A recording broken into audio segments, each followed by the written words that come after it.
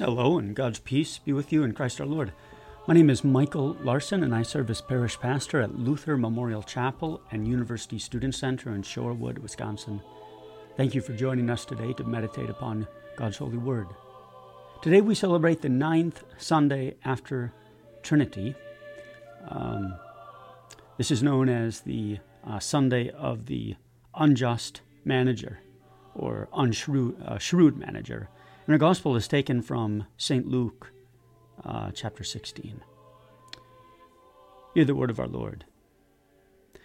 Jesus also said to the disciples, "There is a rich man who had a manager, and charges were brought to him that this man was wasting his possessions.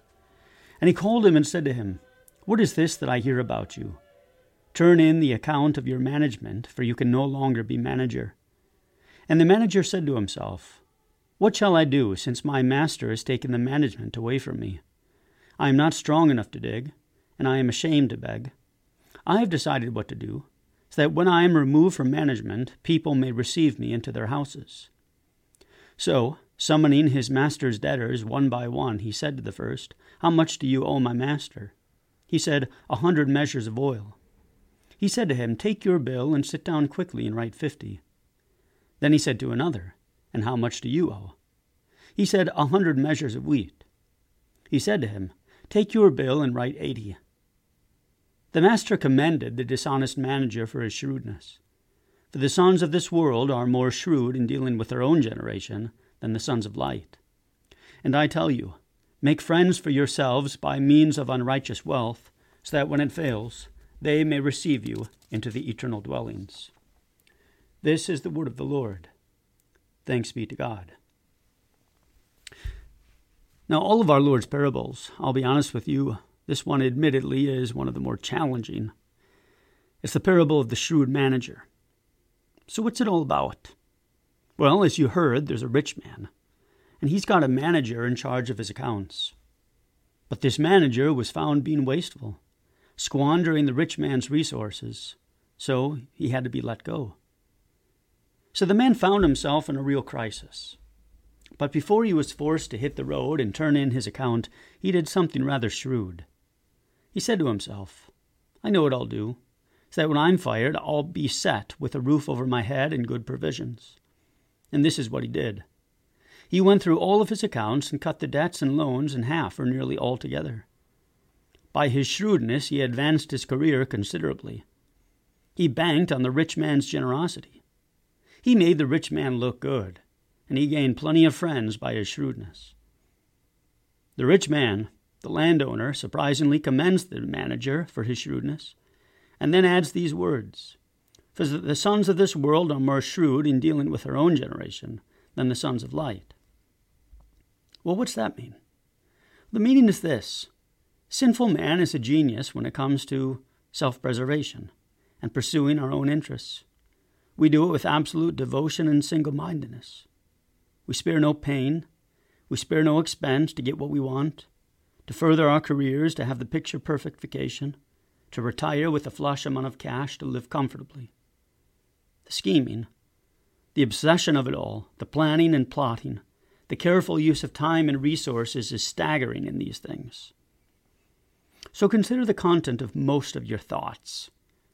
When it comes to worldly success, advancing our personal interests, we are masters, dedicated to nothing but success.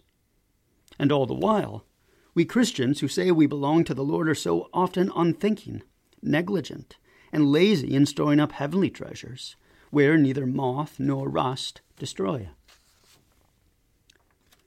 Our Lord is rebuking us Christians rather harshly in today's parable. Jesus is challenging us. He's exposing our deep sinfulness here. He says that the sons of this world are more shrewd in dealing with their own generation than the sons of light.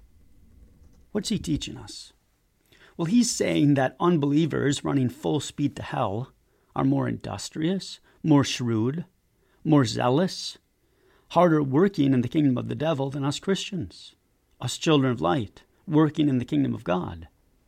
In other words, we strive more diligently for earthly gain than heavenly riches. So Jesus is saying to his disciples here, hey guys, take a lesson, why don't you, from the world's playbook. So consider it all. What if?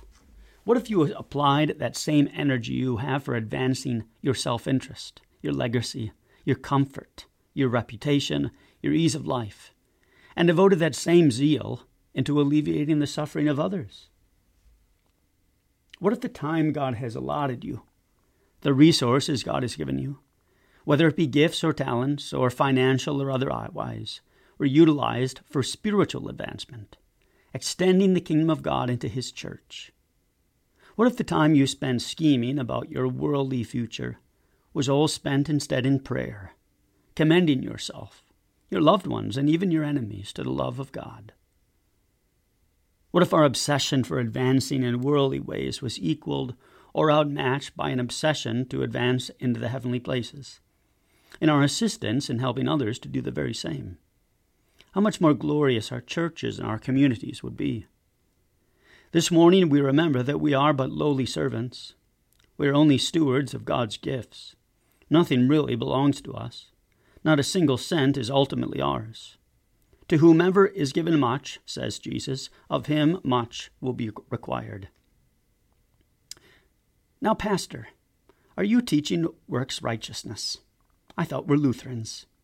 Doesn't this contradict the gospel, which teaches that a person is saved by faith alone? Not at all. It's true that Christ alone has brought us into His kingdom through His atoning and sacrificial death.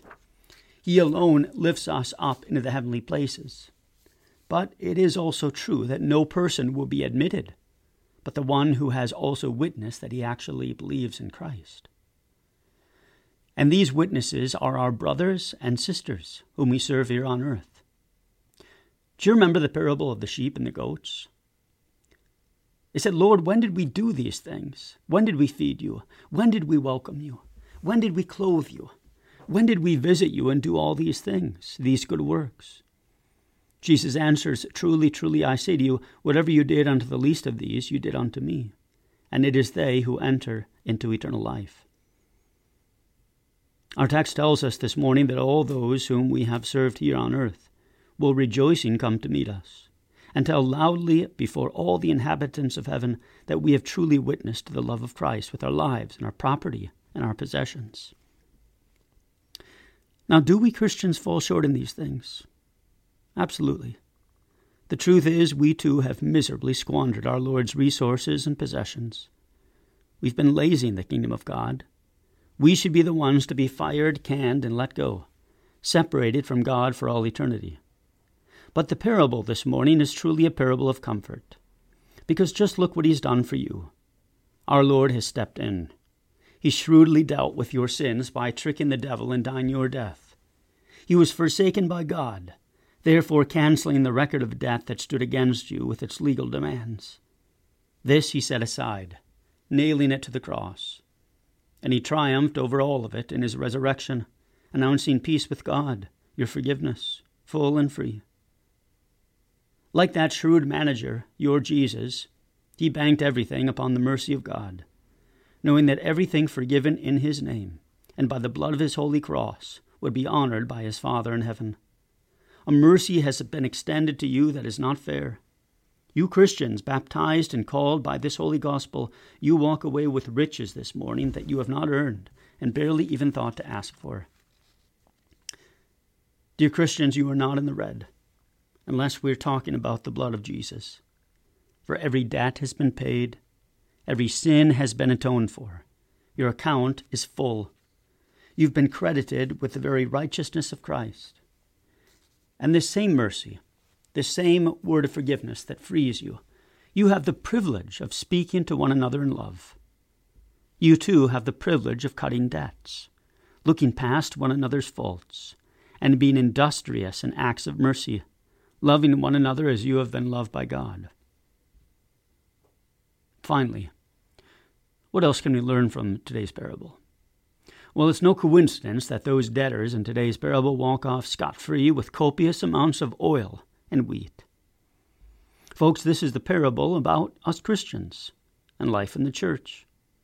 We are the poor sinners who have squandered the rich man's possessions in selfishness and sin. And yet here is Jesus, who cancels our debts, reconciles us to God, and sends us packing with the cleansing oil of holy baptism and the heavenly bread of his supper, which nourishes and sustains us on our journey.